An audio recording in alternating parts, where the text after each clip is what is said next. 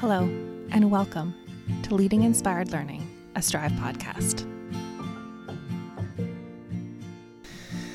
All right, welcome. My name is Allie Scott. I'm the project manager of Strive, and I will be your host for today's episode. Today we welcome Ebonee, who's at RECE here in London. Ebonee is on one of our very, very special minisodes where we are amplifying to us LGBTQIA+ voices in our community and making sure that everybody is represented. So welcome, Ebonee. Hi, thank you. Thanks for being here today. Do you want to just tell us a little bit about yourself? Yeah, so I'm 38 and I've worked at the Y for about going on 16 years. Wow. Yep.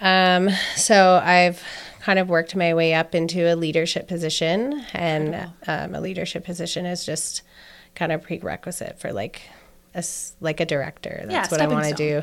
Yeah, that's what I want to do eventually.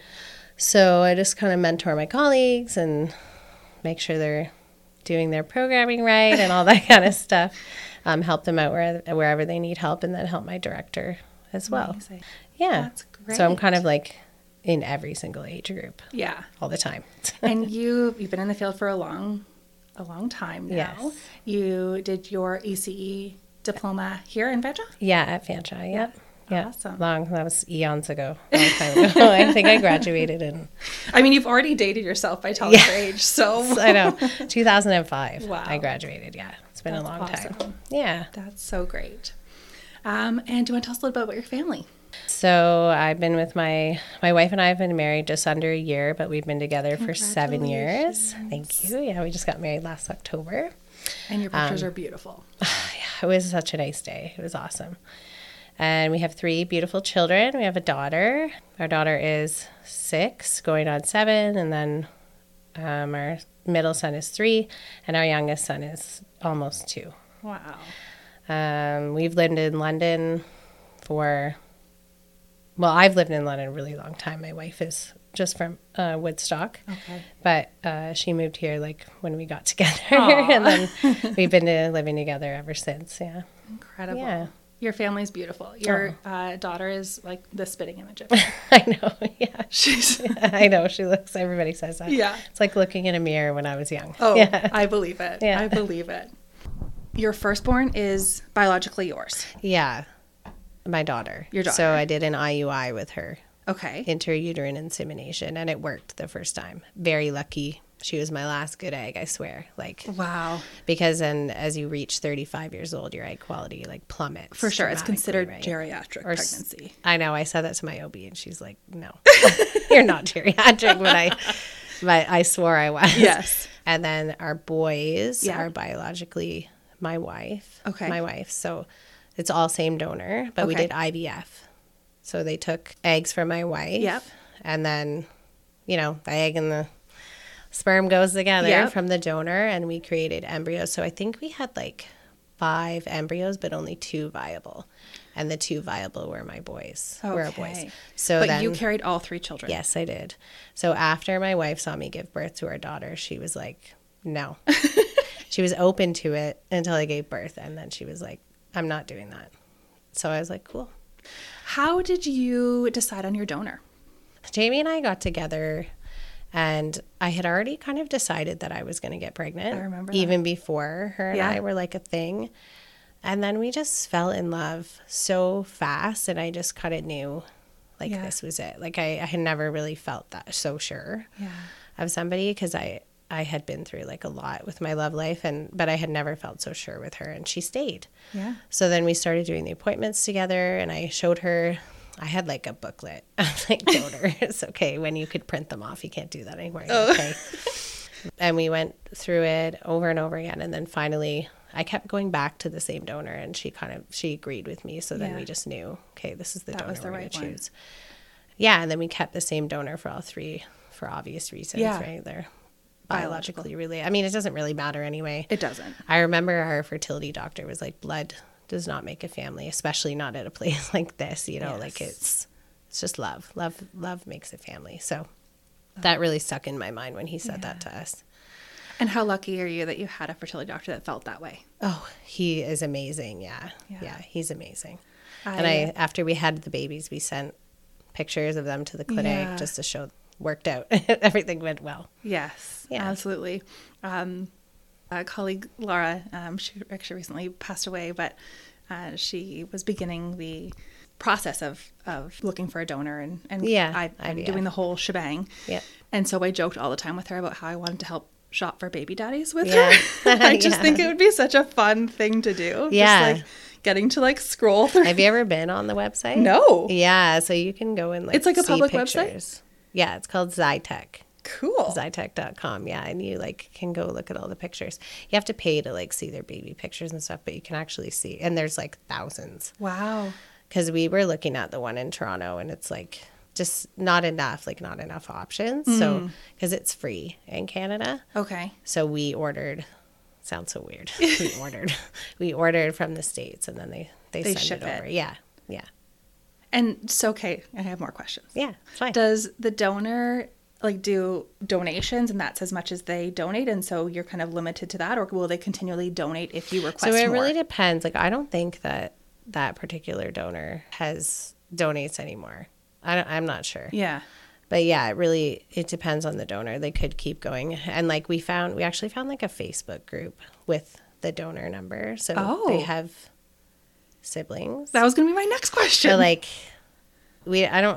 some of them are in Ontario. I think there's a couple in Quebec. A lot of them are lesbian moms too, which is so random. But a lot of them are in Canada. It's super weird. I just don't know how to approach it. My wife and I are still kind of it's just kind of weird to us. To introduce, because our kids are too young to really understand where it came from yet. Our daughter has asked questions, but it's too hard to explain to her. She's just too young. She's only 6. So we'll just wait and then go from there. But at least it is kind of cool to see that they use the same donor. How random is that? In Ontario and Quebec, it's so random. It's really weird. It makes me think of as Netflix documentaries and all these Ancestry or 23andMe horror stories about people finding long lost siblings they didn't know existed. Yeah. But the technology is so advanced now that should your children in the future choose to look up potential biological siblings, it would be relatively easy for them. Yeah, and so then they know who they can't be with. I mean, what if that happened if they're in Ontario, who they can't be with, or what if they needed an organ? I don't know. It's just kind of, if you think about things like that, then they're related. So if they ever needed something like that. Interesting. I never thought of that. Yeah. Cool. I know. Super cool. That's really cool. Yeah. So why do you love doing what you're doing? Why do you love being an RECE? Why do you love the journey that you've taken? I always babysat when I was a teenager, and I worked at the Y. I was a camp counselor. I knew I always wanted to work with kids. Yeah. And originally I wanted to be a kindergarten teacher, but I took my ECE I was going to go in to teaching college, and then I just started working with younger kids, and I really liked the impact I was making and the rapport with the families, and I just really knew that I was making a difference with the younger ones. Yeah. You fell in love.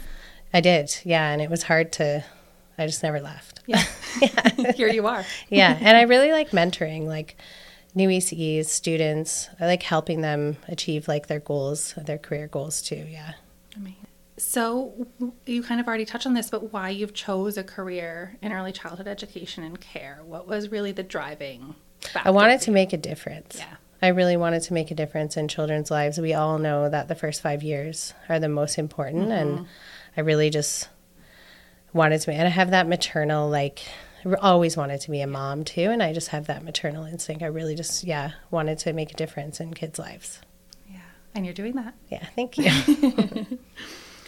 So what is your connection to the 2S LGBTQIA plus community? I'm the L. Okay, great. Yeah. I've known for a very long time. I was really scared to come out when I was younger. Yeah. So I think I came out, I was probably 20. I think I came out as bisexual first. I feel that's always... It felt safer? It felt safer than, that's right, than fully coming out. And then I don't know, maybe a few months later, I was No. No, not for me. I went through phases though too. I thought at one point maybe I was pansexual or, and then, but I came right back to, I don't know, you kind of go through things in your life, through that journey. And then I did come back and realize that, like, no, I'm definitely the L. The L. Yeah. That's lesbian, folks. Yeah. Sorry. Yeah. And I made like so many friends when I came out, and I felt so safe with amazing. Like people that were like me in that aspect, of sexuality. Yeah. Amazing. Yeah. So how do these connections, how does your identity, your sexuality show up and reflect in your work with children and families? So I think representing all families, like if we're just speaking about my family, my children need that representation of two moms, and there's so many different kind of diverse families, right? I have tons of different families that need that kind of representation, whether it's like grandma or grandpa or aunts and uncles, brothers, sisters, like there's so many, it takes a village, right? I have this one particular family that is very gender diverse, and they have a lot of different aspects to their family, and I think it's so important just to talk about that with the kids and stuff, especially younger children, exposing them to just differences, And I do have kids ask, like, oh, my son has another mummy, and that's good to get those conversations started. Yeah. And, pretty much all the parents know, and the families know, because the children they're going to talk about it, right? Because my son talks about his two mummies, right? So I think that's good to start talking about it at a young age. Yeah, absolutely. Yeah, you hit the nail on the head, the representation piece. We talk about it all the time. We talked about it in our education. We've talked about it in, our professional learning, is how important it is to represent all the different types of families, but to truly embody that and to proudly be the family you are and live the life you are in front of the children and families in your care. Yeah. Some people don't feel comfortable to do that. It depends. Yeah, I agree. It really depends, like the situation that I'm in. With children, though, children are so innocent, and that's taught to think that something may be wrong. You know what I mean? Like children don't think that, he has two mummies, moving on. Like they don't even have a second thought. You know what I mean? And I think that getting parents involved in those conversations is like so vital. So vital for people like me. And, biracial couples, like lots. There's so many different families, right? And that's important to show that it's normal and it's okay. Whether you think it's wrong, it doesn't mean that it is, Yeah, absolutely. And I love what you said there. It's taught. It is taught. It starts at home. The hate and discrimination isn't something that children come by naturally. No, they have no idea. They're so innocent and loving no matter what, right? Absolutely. Right. Children don't care at all. No, you have not two mummies or two daddies or whatever. That's right. That's a really good point. So why is gender diversity, gender justice so important? It's really a man's world. Yeah. It is. It's just the reality of the situation. Specifically a white man's world? Right, white cis man. World. White cis man, yes, exactly. It is. It is, and that's just, I don't think anybody could argue that. It's just the way it is right now, but I think things are slowly changing. I think women are starting to feel stronger and liberated, and I think one of the biggest things going on right now is like reproductive health with women. The choice for us to do what we want. Yeah. For our bodies, sorry. I think that it's like asinine that things like that we're going backwards in time, and we're even talking about, like, why are we even talking about that? Yeah. And it's things that if we lived in a different country would directly impact you and your family. Right. It would. Which is just... I probably would never have even had been with Jamie or, with my wife or anything, so. And, it's not like, you can conceive your children in, I'm quoting, traditional ways. Right. Whatever that looks like. Yes. So that reproductive health is a huge part of that. It is, because without that here, we wouldn't have been able to have children. For sure. So, I mean, that way. Not the traditional. Not the traditional way. Yeah. And you know what? There's a lot of, like, heterosexual couples that can't conceive unless they go through IVF and stuff. So they need that too. Yeah. Like every woman needs reproductive health care. Yeah. Yeah. Absolutely. Yeah. We talked a little bit even before we started recording about gender diversity, how, like we already touched on, how children just like don't care. They don't. And how society has really polarized. This is what a woman looks like and this is what a man looks like, and that's the only options for you. I know when I was pregnant with my son, we didn't find out the sex, and it is virtually impossible to buy gender neutral baby clothing. Yeah, I don't know when we're going to people are going to realize that like color doesn't have a gender. And just little things like that, like in childcare especially, right? Like, and I'm sure you've heard it. I remember back when I was working directly with children, when you know, someone would have an accident and you throw whatever lost and found pants on the child, and they just so happen to be pink and polka dots. Yeah. And the parents would potentially be upset that their child was in that type of clothing, or that their child was dressing up as a princess in the dress-up area. Or they're getting their nails painted, if it was like a male, So how can we support gender diversity in our programs? So I think literature is one of the biggest things. Having some literature that has to do with gender diverse situations. Talking about it with the kids. I mean, it needs to be appropriate, like child appropriate, right? But I think that there's this like retort going around that like there's trans kids don't exist. We talked about that. Yeah. And that's not true. I mean, there's lots of trans kids that may not have a safe space, but just starting that conversation, maybe not at toddler age, obviously, but even some toddler parents may be trans. We don't know. For sure. Right? So, or educators. Right. And educators that are teaching children, you may not know, I guess. Maybe just not assuming anything. Yeah. You know, asking what people's pronouns are. And I know a lot of people have an issue with, well, I don't want to ask them their pronouns. You know, it's just like such a big deal to ask people's pronouns, but it's really not. It's just a word. It's just a word. And it's just being respectful to the other person, right? Like it's all about the language we use. We talked about that in another podcast too, but I even think about using a terminology like partner instead of husband or wife. Or, unless the person refers to them as their wife or husband or whatever, But I'm not married and I refer to my partner as my partner because that puts us all on an equal language playing field. I did until I got married and now, and it's still kind of a transition. Yeah, I mean, partner wife. Your wife. Yeah. Your wife. I know. It's crazy. Yeah.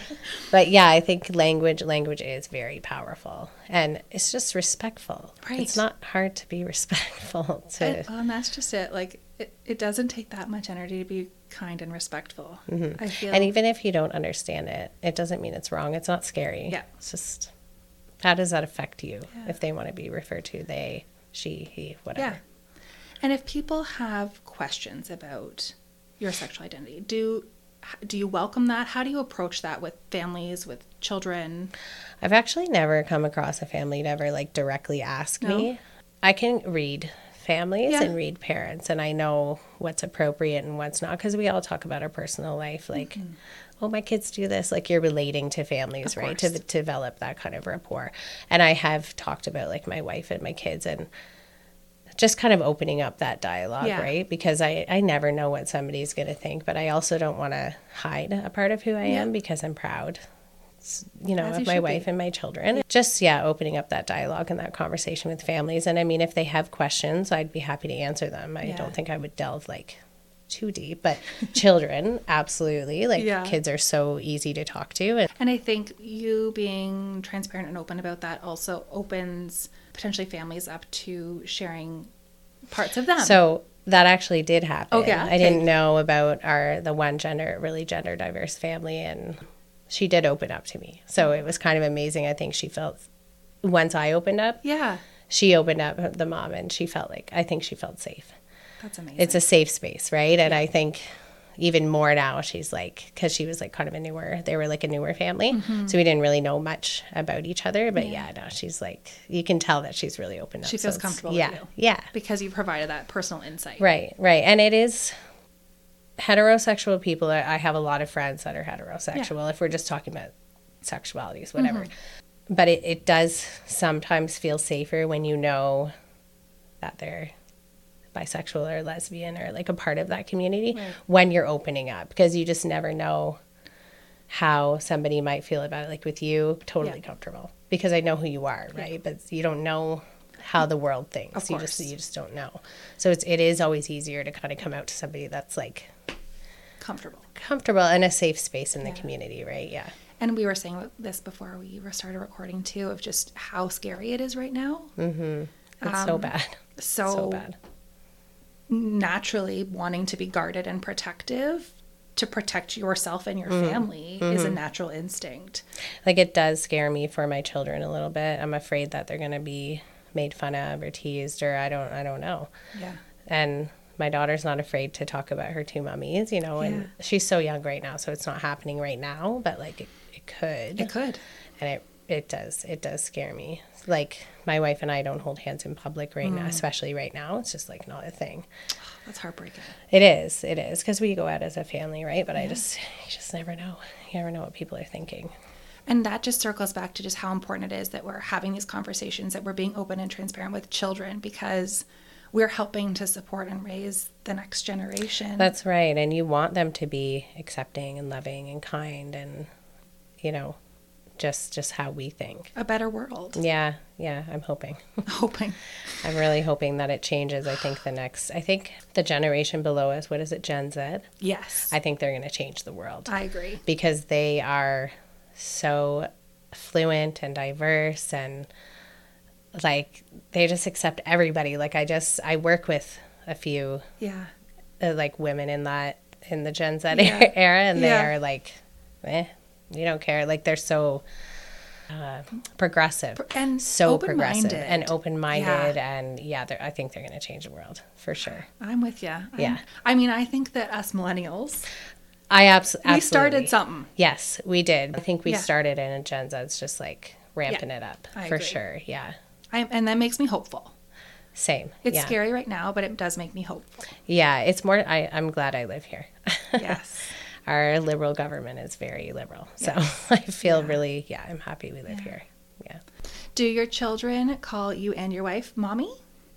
So they call my wife mommy and me mama. We decided that before they were born. Did you? Okay. I didn't know if it was like my son's in the evolution from mama phase to mommy phase. Oh, okay. I'm not loving it. Not gonna lie. But I did know. I mean, I also I loved Modern Family. How with Cameron and Mitch, she calls you dad, she calls me daddy. Yeah. We decided just so that they could differentiate who was who. But my daughter, the oldest one, is now starting mom. I'm like, no, don't call me that. I'm like, you can call me mama. Still, I'm not ready for that yet, for the mom. So do you think it's going to change, that you're going to turn into mom and Jamie will stay mommy? Maybe. I don't know. It'll be interesting to see how it evolves. Yeah, I don't think they'll ever call her mama, though. That'd be weird. Just because she's always known as mommy. But I don't know, maybe. And my friend has a 13-year-old son, and now he's calling her bra.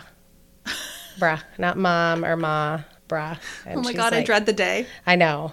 With my son too, I'm like, oh my gosh, it's gonna happen someday. Oh my goodness. Amazing. Well, thank you so much for coming on our little minisode. Thank you so much for sharing your voice with our community.